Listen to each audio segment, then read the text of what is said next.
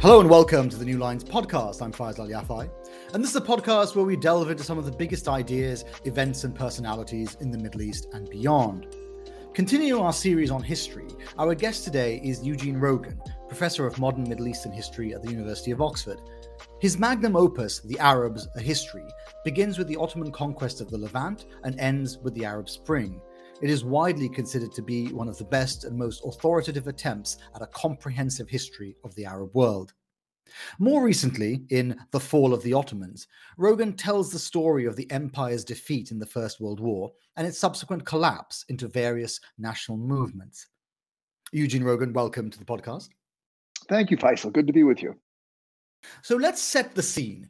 It's 1914, the eve of the Great War, and the Ottoman Empire is about to be sucked into this global maelstrom that was ultimately result in its destruction. But even before going into the First World War, the situation was already quite dire, wasn't it? So paint me a picture of what the state of the Ottoman Empire is at that point. Well, in a sense, in the spring of 1914, the Ottoman Empire was experiencing a rare moment of hope and optimism after what had been, 5 years of just, great difficulty and war. I mean, really starting from 1908, when the Young Turk Revolution shocked the governance of the country, there was a sense among European neighbors of the Ottoman Empire that the Turks were shaky, and they began to take advantage of that. No one more so than the Italians looking to expand their empire in North Africa by occupying the last of the Ottomans' territories in North Africa, in Tripolitania and in Benghazi. This is the Turco-Italian War of 1911, which went badly for the Ottomans. They couldn't really try and mount a formal resistance to the Italians, so they sent some officers who went as volunteers to mobilize a kind of anti-Italian jihad in Libya. And the Italians, as the war dragged on, then began to target vulnerable points in the Ottoman Empire. Their fleet bombarded Beirut, they occupied Rhodes, and then they encouraged Balkan neighbors, family members in Montenegro, to rise up in an ambitious war of expansion against the Ottomans in the last of the Ottoman Empire's European territories, which gives rise to the First Balkan War in 1912, where the Ottomans basically lose everything from Albania right across to Thrace, and the Second Balkan War of 1913, where the Ottomans managed to scrape back a bit of territory, reclaimed Edirne. But since 1908 until 1913, the Ottomans had just been through a turmoil of revolution and wars. And the spring of 1914, they'd gotten a big loan from the French to try and invest in their economies. They were rebuilding their military. The Germans had launched a mission to help them with that. And the British were helping them rebuild their fleet. And so there was a sense of reconsolidation, of reinvestment in the economy, and new hope. All of that about to be shattered when Europe goes to war in the summer of 1914. I mean, most people are obviously familiar with what happened after the First World War, but it sounds like just from that brief overview that there was the possibility pre the First World War that the Ottomans might have found a way out of their difficulties. They would have had a reduced geographical region, but they still would have had the empire. There was a real sense that the Ottomans were distilling their empire down to something that would be more sustainable, if just because it was, for the most part, Muslim land, dominated by Turks, Kurds, and Arabs. But of course, within those lands, you still had very sizable Christian minority communities and Jewish communities that gave the Ottoman Empire its cosmopolitanism, but also gave rise to separatist movements, which the Ottomans were very wary of. They knew the meaning of the word balkanization, and it was where nationalism would fragment territories away. And so the Ottomans were, quite concerned about not seeing the cosmopolitanism of the empire deployed against the integrity of its territory. Mm. And so you have this threat from the outside, but then equally, there were internal politics that were just as turbulent. But I think that, on the one hand, the Young Turks were very keen to try and establish a consensus government around an Ottoman nationalism. And so, they were working very hard to win over Armenians and Greeks to their cause. But they found their position threatened very much by a perception among European powers that the performance of the Ottomans in the battlefield, in the two Balkan Wars in particular, suggested that the empire was on its last legs. And I think it's at that point, in 1913, 1914, that particularly Russia begins to think in terms of a post Ottoman age and begins Mm. to think about what territories they want to make sure they secure for the Russian Empire against rival claimants like Greece. And I think for Russia, the real concern was to make sure that Constantinople, the ancient capital of the Byzantine Empire, the seat of Orthodox Christianity, if it should fall out of Ottoman hands, should fall into those of the Tsar and his family and become Russian Mm. territories. And so already by February of 1914, you have the Tsarist cabinet taking a decision that the first opportunity under the cloud of war, when a generalized European conflict would give them the chance, Russia would strike and it would try and take Constantinople away from the Ottoman Empire. And do you think the Russians in that period were the first major European power to start preparing for a post-Ottoman world? Well, interestingly enough, I think France had worked out its desiderata in Ottoman Asia, and they weren't so concerned with Constantinople or indeed Turkish territory. Their eyes were set on Syria and had been since their armies intervened in the massacres in Mount Lebanon and Damascus in 1860. France had been angling to try and secure a counterbalancing position in the Eastern Mediterranean to match its position in North Africa, and indeed the fact that Britain was sitting in Cyprus as a crown colony made the French want to balance out the British position in the Eastern Mediterranean. Syria seemed to hold all of the imperial advantages the French were looking for. And so I think, in 1914, they too had clear interest in a partition that would give them Syria out of the ashes of the Ottoman Empire. You say in the book that the Ottomans could have survived at least within the borders of modern Turkey had they harnessed Ataturk rather than agreeing to the peace settlement that was imposed on them after the war. I mean, it sounds like that there was a version of history, a quite possible version of history, where the Ottomans retreat from a lot of these lands that you're talking about, North Africa, the Balkans, the Levant, and they still end up with their empire broadly intact. It's the organization of it intact, and of course they maintain the Turkish lands. Well, it's a poignant question in 2022 because we will be marking the centenary of that decisive act when the Kemalists abolish the Ottoman Sultanate and declare the state of Turkey independent of the Ottoman royal family. The last role for the Ottomans was for a year, no more, to hold the religious office of caliph, but no Mm. longer the temporal command as sultan. And that was a resolution of a dual authority crisis that emerged in the aftermath of World War One and in the course of the Turkish War of Independence. And you can really see the position of both parties here. For the Ottomans, they saw no alternative to signing the draconian Treaty of Sèvres that the victorious Allies imposed on the Ottomans after their defeat in World War One. The Treaty of Sèvres really led to a massive partition of the Ottoman Empire, not only carving off the Arab territories and parceling them out to the British and the French, but taking pretty much all of the Mediterranean coastline and awarding it to France or to Italy or to Greece. The Ottomans were left really with control only over a rump territory of the Black Sea coast and central Anatolia, and were only left in control of their capital city, Istanbul or Constantinople, so long as they adhered to the letter of the Treaty at Sèvres. Any failure to apply every single article of the treaty could lead the victorious allies to reconsider the terms of the treaty and take Istanbul away from the Turks. So Mm. I think the Ottoman government was committed to demonstrating their goodwill towards the victorious powers in the hope that they might be able to negotiate back some of the territory that they were conceding in the Treaty of Sèvres. But the nationalists under Mustafa Kemal, later Ataturk, took the view that anything you gave away by the peace treaty, you would never get back. And so they were determined to fight the peace treaty with all they had.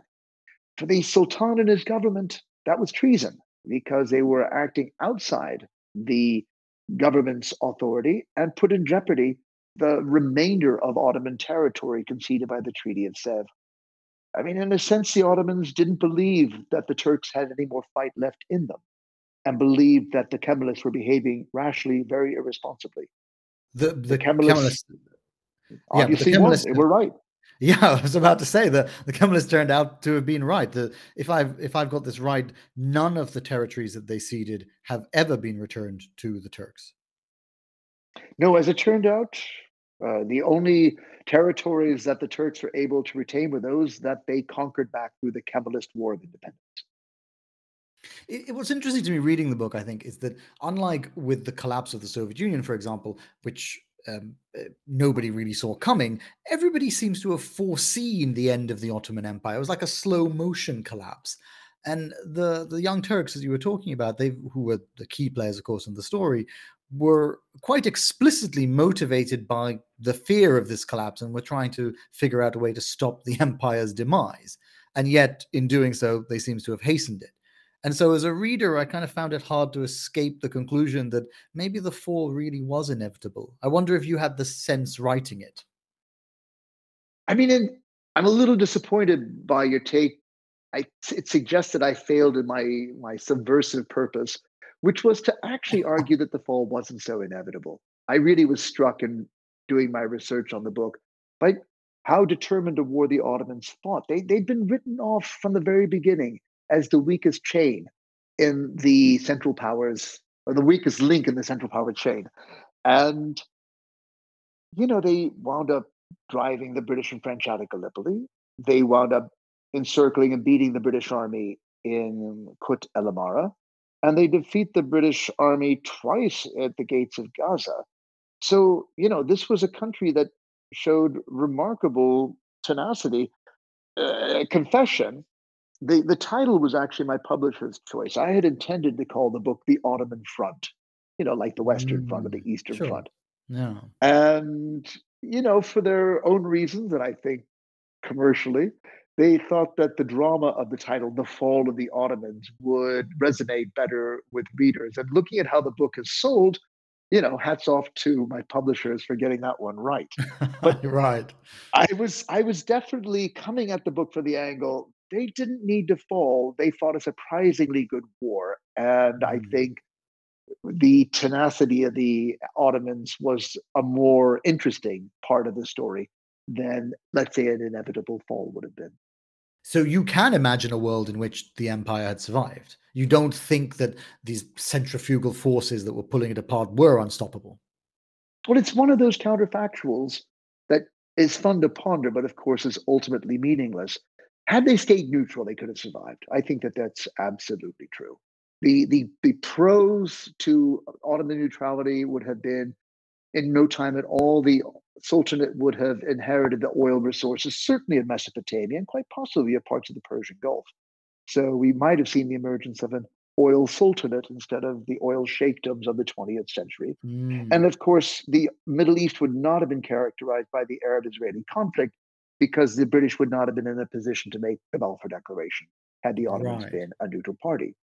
But the downside is they would have had to have contained the forces of nationalism, which we've already made reference to, were motivating Armenian separatism, Greek separatism, and Arab separatism. And whether or not the Ottomans could have shown the conciliatory policies that might have kept the Arabs on board is anyone's guess. But the Young Turks, right up until the outbreak of the First World War, had banked on repression. And I don't know that repression would have been the best long term policy. How it would have played out is anyone's guess, but it's a fun counterfactual to ponder. Well, that's why with these counterfactuals it's complicated, is because, as you say, it wasn't, if even if the empire had survived, that's not the end of the story. It doesn't, the empire doesn't survive, and it's then 1925, and you click your fingers, and here we are 100 years later. There are all these other forces, political forces of nationalism, so on, to navigate over the intervening decades. And so, of course, we have to look at the world that came in the aftermath of the First World War rather than the world that we might have imagined. Might But have the imagined, interesting thing yeah, there yeah, is that, the fall of the Ottoman Empire has continued to resonate right down to a century later. I mean, I think that there are still things that we can point yeah, to that yeah. say that this development has influenced the world as we know it now. Well, that absolutely. And so it's actually, we were talking to our a culture editor of the magazine, Lydia Wilson, who's also a historian, about the podcast, and she said that, the question of whether the Ottoman Empire could have survived was a version of the Needham question, like the idea that asking counterfactuals in history is not actually all that helpful. But I think in the context of the Ottomans, there is something about the counterfactual, about them surviving, that is interesting, because the collapse of the caliphate did have an impact on the appeal to political authority by Muslim groups and Muslim states over the past century. And so, as you were suggesting, it is possible to think that the history of the Middle East would have been rather different. And to some degree, we can delineate some of those differences if we imagine them. Well, I mean, the first thing to state is before we get to, let us say, the caliphal influence of the Ottomans being politically relevant, a lot of the 20th century was taken up with out and out secular nationalism. And I think the forces that really shaped the post Ottoman Middle East were, in the first instance, anti imperialist nationalism. And then in the second half of the 20th century, the kind of military nationalism brought about by the Arab Israeli conflict and the struggle against the sort of Soviet or American domination of the Cold War. But, really wasn't until the last quarter of the 20th century that I think Islam came to play a power of relevance in the politics of the region.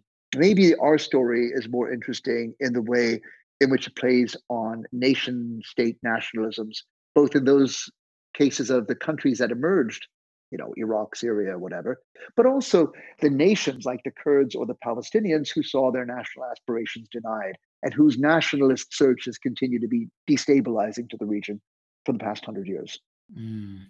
I want to move on to talk a bit about the war itself. But before we start, I actually wanted to ask you what I thought was a personal question, because I wondered if your views on the inevitability of history were affected by your own personal connection to World War One.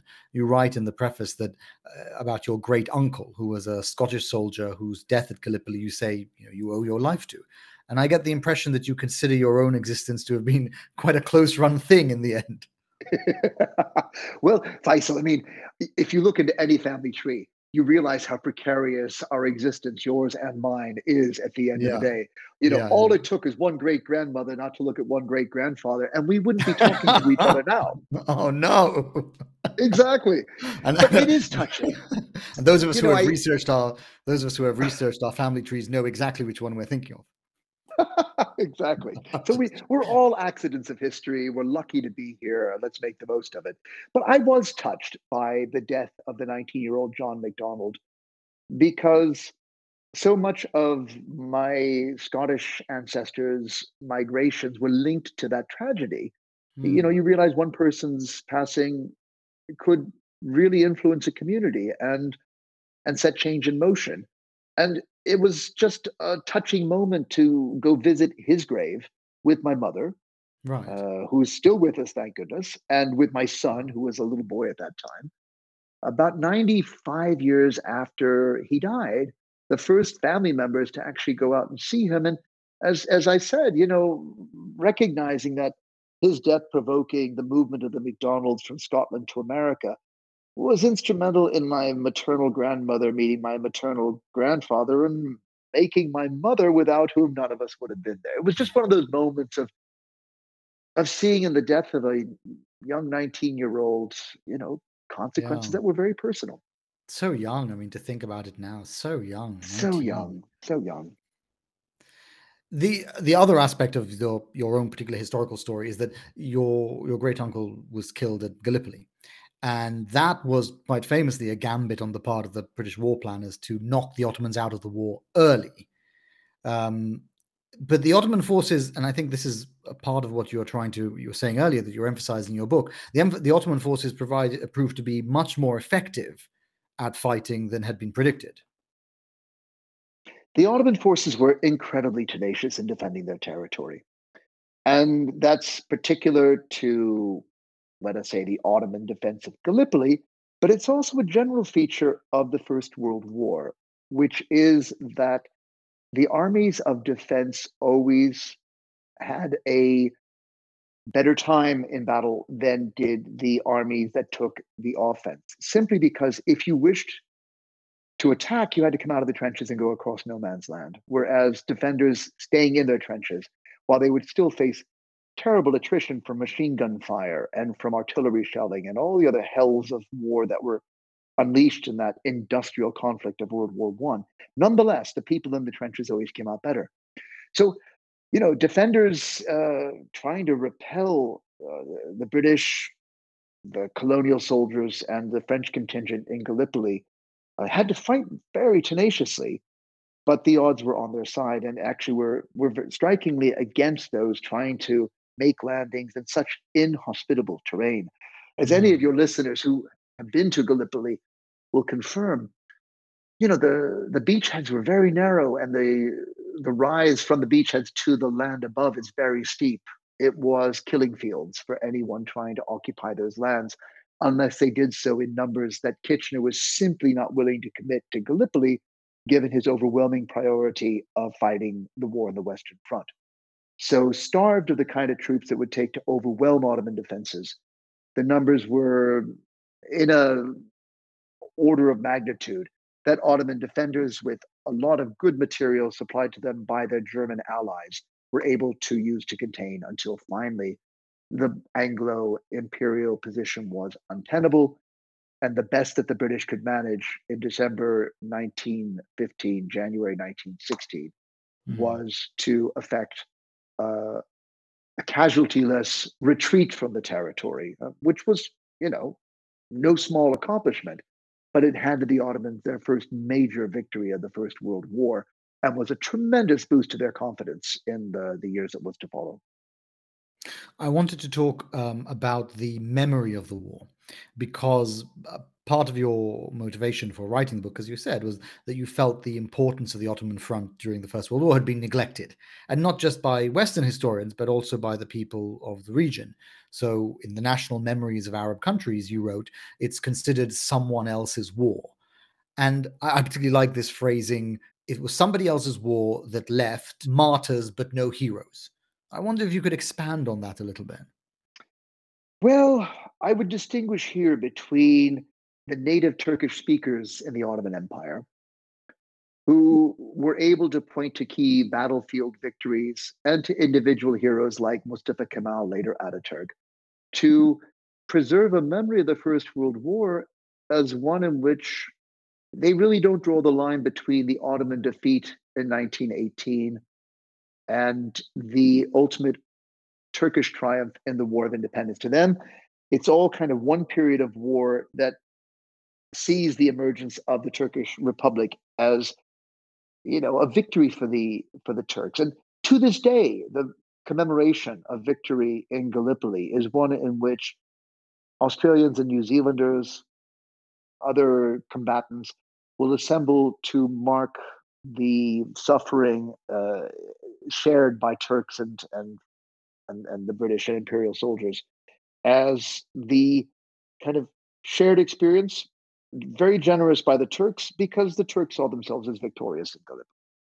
Um, so I would distinguish that from what little limited recognition goes on in the Arab world, where the martyrs I was thinking of were actually Arab nationalists who had been singled out by the Ottoman Young Turk leader Jamal Pasha for execution for their separatist views and were hanged in Damascus and in Beirut in the summer of 1916. and where the squares in which they had been hung publicly would later be commemorated as Sahat al-Shuhada, the Martyrs Square. The Burj area of downtown Beirut, for instance, was Sahat al-Shuhada with a big statue commemorating the Still is, of victims course. of Ottoman brutality. Exactly. Yeah. And Um, so you had that contrast, but there's no kind of recognition of the hundreds of thousands of Arabs who were conscripted into the Ottoman army, who fought on all the fronts. I'm speaking to you from France right now, and every French village I go to has got a monument which the names of every single villager who perished in the war is commemorated. You could have the same in villages across Syria, Jordan, Lebanon, Palestine, across Egypt and North Africa. All these countries were drawn directly into the war, but yeah. their losses were not seen as people who fought for those nations.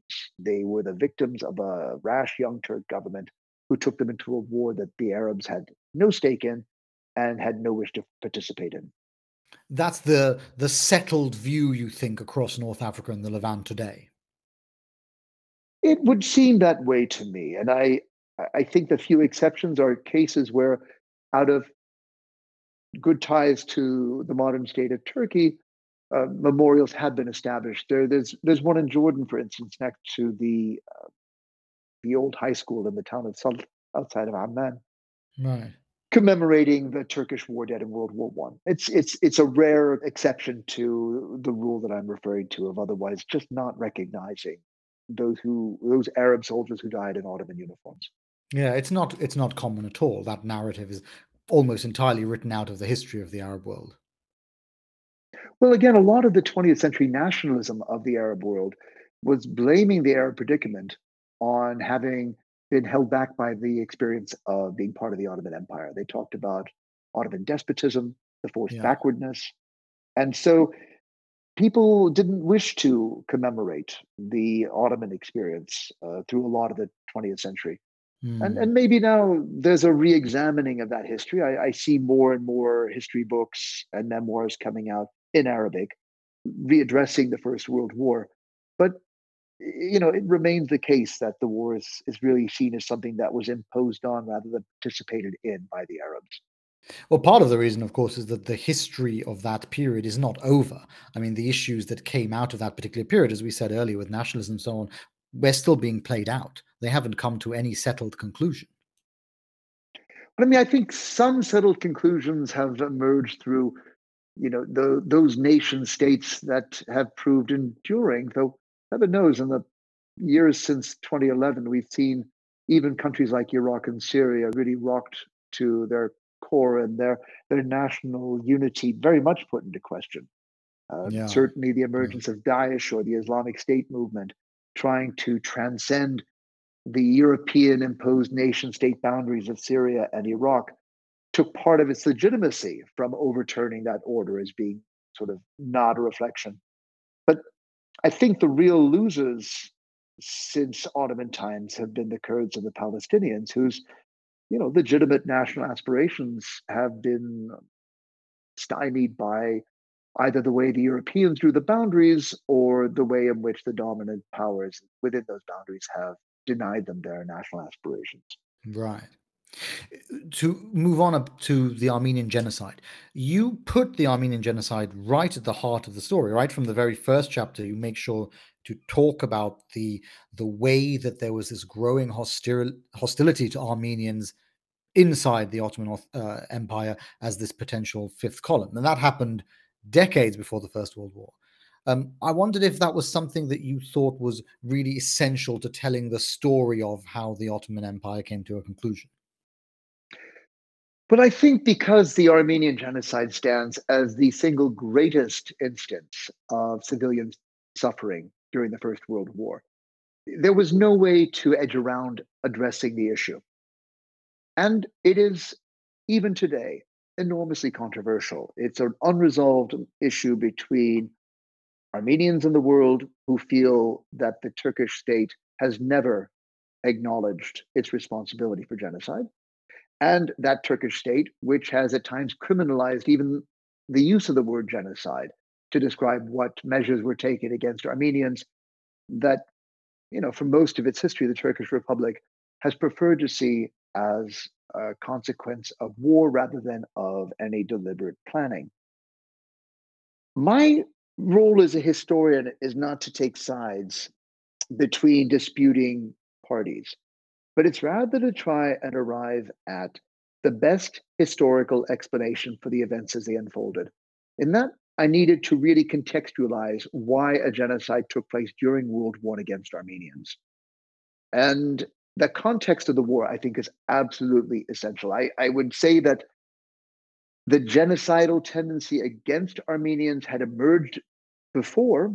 There had been massacres of a horrendous scale in the 1890s in Eastern Anatolia and in 1909 in the city of Adana.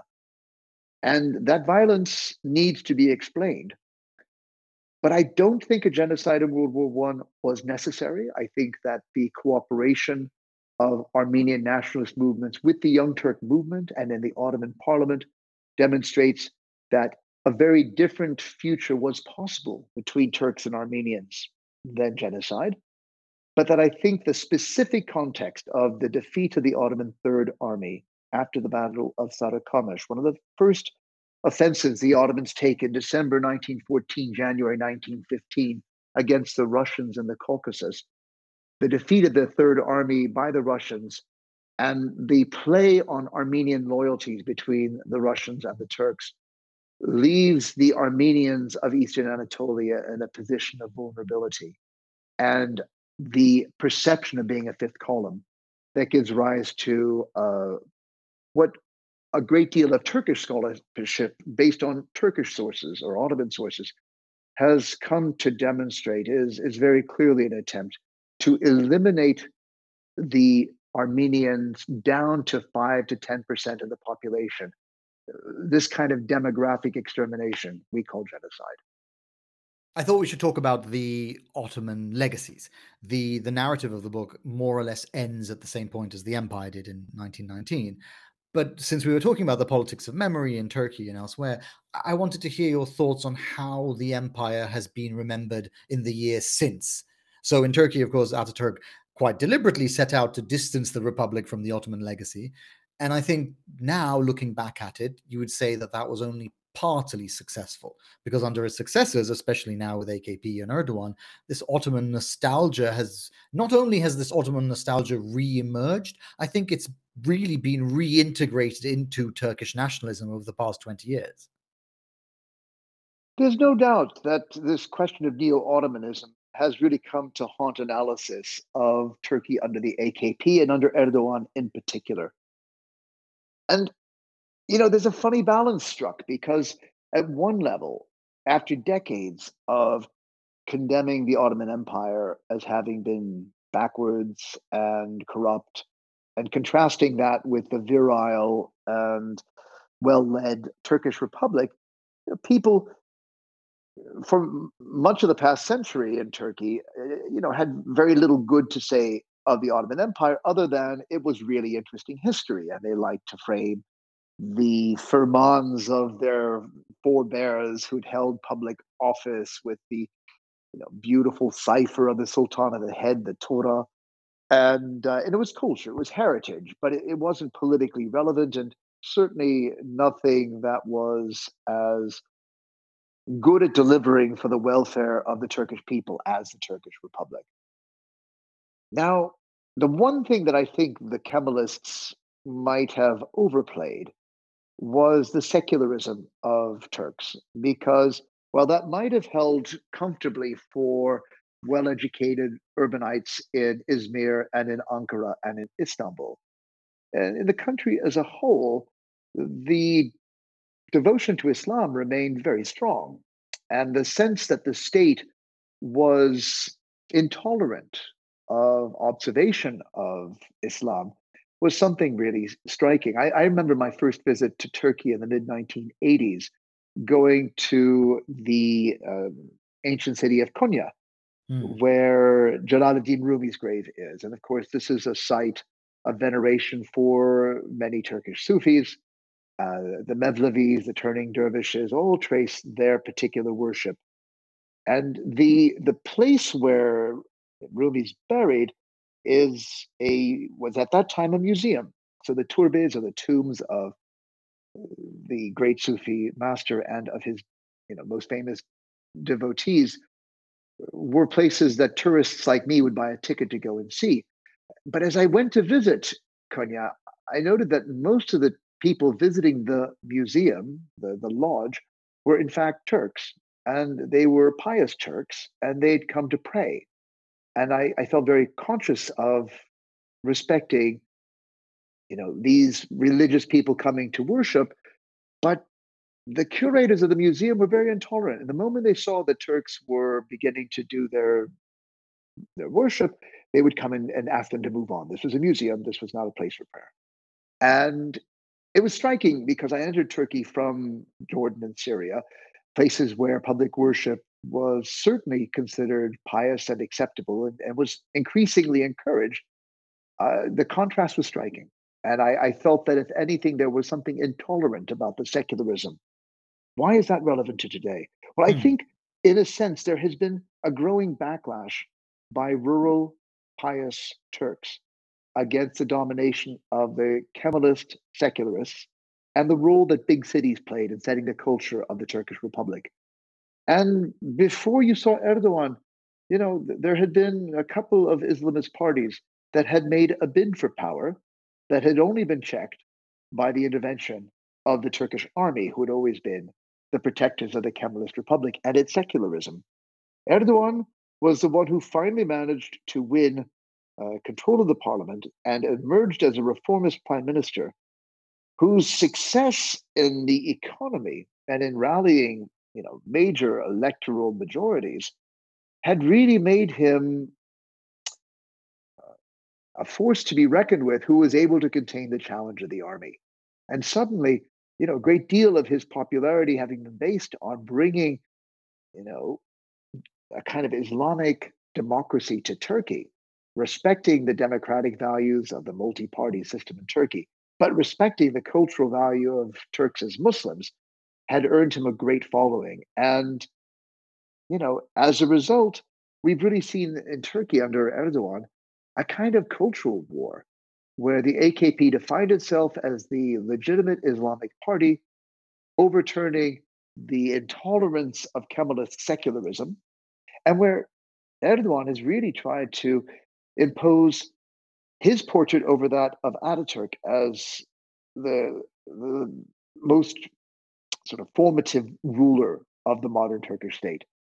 And in that, I think a lot of the nostalgia for the Ottoman past might be by trying to link, Turkish greatness to those periods where it was closest to its Islamic roots, and in Yeah. that erasing the Kemalist history is promoting the Ottoman past in a way that was unthinkable for most of the past century. Yeah, the 20th century becomes a kind of interregnum for them between the end of the caliphate and the arrival of Erdogan and the AKP, something like that. But for the secularists, of course, this is still a joke. And so when Erdogan builds a great palace for himself in Ankara, secular Turks in Ankara refer to it as the Sultan's Saray. It's like he's got delusions of grandeur. Yeah. And so it remains a kind of double-edged appeal, this harkening back to Ottoman It's in legitimacy. Yeah, it's interpreted very differently, I think, in like in the rural parts where they don't look at it as this kind of aggrandizement of Erdogan. They actually look at it as a return to the greatness of Turkey, something like that. That would be my impression. But of course, you have to keep delivering at the economic level, bringing the kind of growth that we knew in the early years of Erdogan's rule, and which in the past 5 years has simply evaporated. And so I Hmm. don't think hearkening back to a romanticism around Ottomanism is enough to keep the AKP in power. I think there is a certain amount of realpolitik at the political and economic level Hmm. that underlies, how people vote. And I wouldn't count on Ottomanism or neo-Ottomanism to be a particularly strong calling point for the AKP moving forward. We've talked a bit about the kind of forgetting by the Arabs of that particular period of history, but it's also happened with other parts of the former Ottoman lands, like the Balkans. So there, I mean, when you talk about neo-Ottomanism, that has also happened in the Balkans, where in the last 20 years, what the writer L.F. Scott talked about, a ghost empire in the Balkans, that has started to begun waking up. Like, it's not merely that Erdogan has decided that his foreign policy needs to be involved in the Balkans. It's also that the Balkans, having spent much of the 20th century trying to move towards Europe, now having been rejected by the European Union, they seem like they're moving back and rediscovering their Ottoman identity. Well, a lot of the Balkan territories are, in fact, in the European Union, and most took their nation state nationalism uh, to success in opposition to the Ottoman Empire. So, Bulgaria, Greece, Romania, these are not countries that are reconsidering their Ottoman past and harkening back to the good old days. Population exchanges really going right up to the end of the 20th century, particularly between Bulgaria and Turkey, have meant that there are just very few Muslims left in a lot of those Balkan countries. And, so I think what the exceptions would be those territories in former Yugoslavia, which, with the breakup of Yugoslavia, were to rediscover their Muslim identity. And probably none were to suffer worse than the Bosnians in Serbia, where I think, until the invasion of Ukraine, Europe saw its most horrific war since the end of the Second World War. And that would definitely stand as one example of a kind of rejection of the post-Ottoman nation states and harkening back to the culture of an Islamic Ottoman Empire, certainly Mm. for the Bosnian Muslims. I want to end by talking a bit about your work as a historian, your kind of thinking about history. We opened by talking about history in terms of these big structural forces. But really, what makes reading history worthwhile is the stories of individual people. There's something very profound about finding a small sense of connection with a person from the past, or understanding how they saw the part of the world from their perspective at that time. And I think that's something, it's clear, at least from the book, that that's something that you think is very important. And I imagine it's even more powerful as a historian when you're writing about it, because you're working off documents that perhaps are in their own handwriting and things like that. I wonder how you balance the insights that you find into individuals from the past and their actions and their motivations. How do you balance that with this sense that, uh, as the writer L.P. Hartley put it, the past is a foreign country and they do things differently there? Like, how do you understand people from what might be an alien context to yours? It's a great question. And I think you put your finger on something that's really deeply entrenched in my writing of history. I have nothing but respect for my colleagues in the profession who are the great theoreticians and who operate at a large structural level. That is exciting history intellectually, but I think it really appeals most strongly to people within the guild itself, the students and the faculty and history departments reading the scholarly journals. I think the kind of history that's most immediately interesting to general readers is history that links them to the stories of individuals. We're all drawn to the individual experience. And coming back to your question, in a way, I find turning to individuals and their experience of that time, they become my guides to the foreign land you refer to as history. I see each one of them as the people who can interpret their time for me, because at this remove of time and geography, I have such a hard time understanding what they went through. And I, I, I found that particularly, I'm currently working on a book on 1860s Damascus. And I'm reading tons of manuscript sources from that time, from people who were eyewitnesses to horrific events.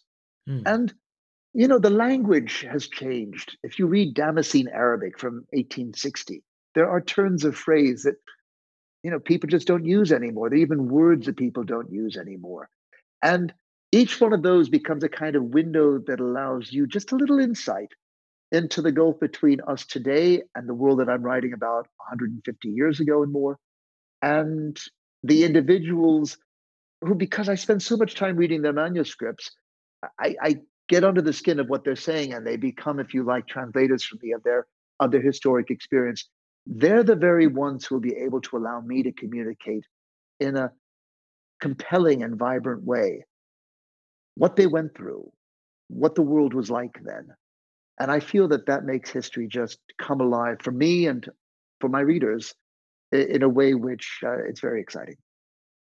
You talk about the language, for example, but there must be other aspects to it that are quite difficult to understand the context of. I mean, you can understand what they wrote, you may understand the words, but sometimes if these words are particularly colloquial, or as you say, they've fallen out of usage, it can be difficult to really understand what it would have sounded like to others at the time. I wonder if that's an example of what I was going to ask you about, the limits of writing history. What do you think the limits of writing history are in your own experience? Well, the limits of history are part of what keeps history alive. We can continue generation after generation returning to historic subjects and continue to add new insights from new sources or new interpretations or new methods. You take something as well studied as the French Revolution. What more could we possibly hope to say about a historical phenomenon that's been so widely covered over the past 200 nearly 250 years?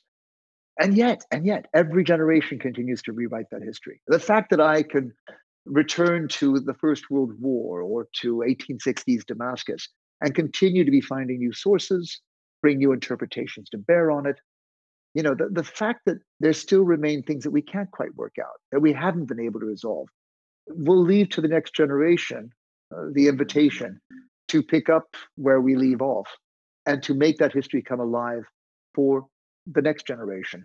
So that in addressing these compelling areas of continuous interest for all of us, that the field of history remains a vibrant and thriving thing, that there's never the final definitive version, and then we can put that to rest. We will continue to struggle with understanding the past, to make mistakes that others will correct, to find new sources that suddenly explain what that turn of phrase actually meant, and to keep history vibrant and relevant to us all.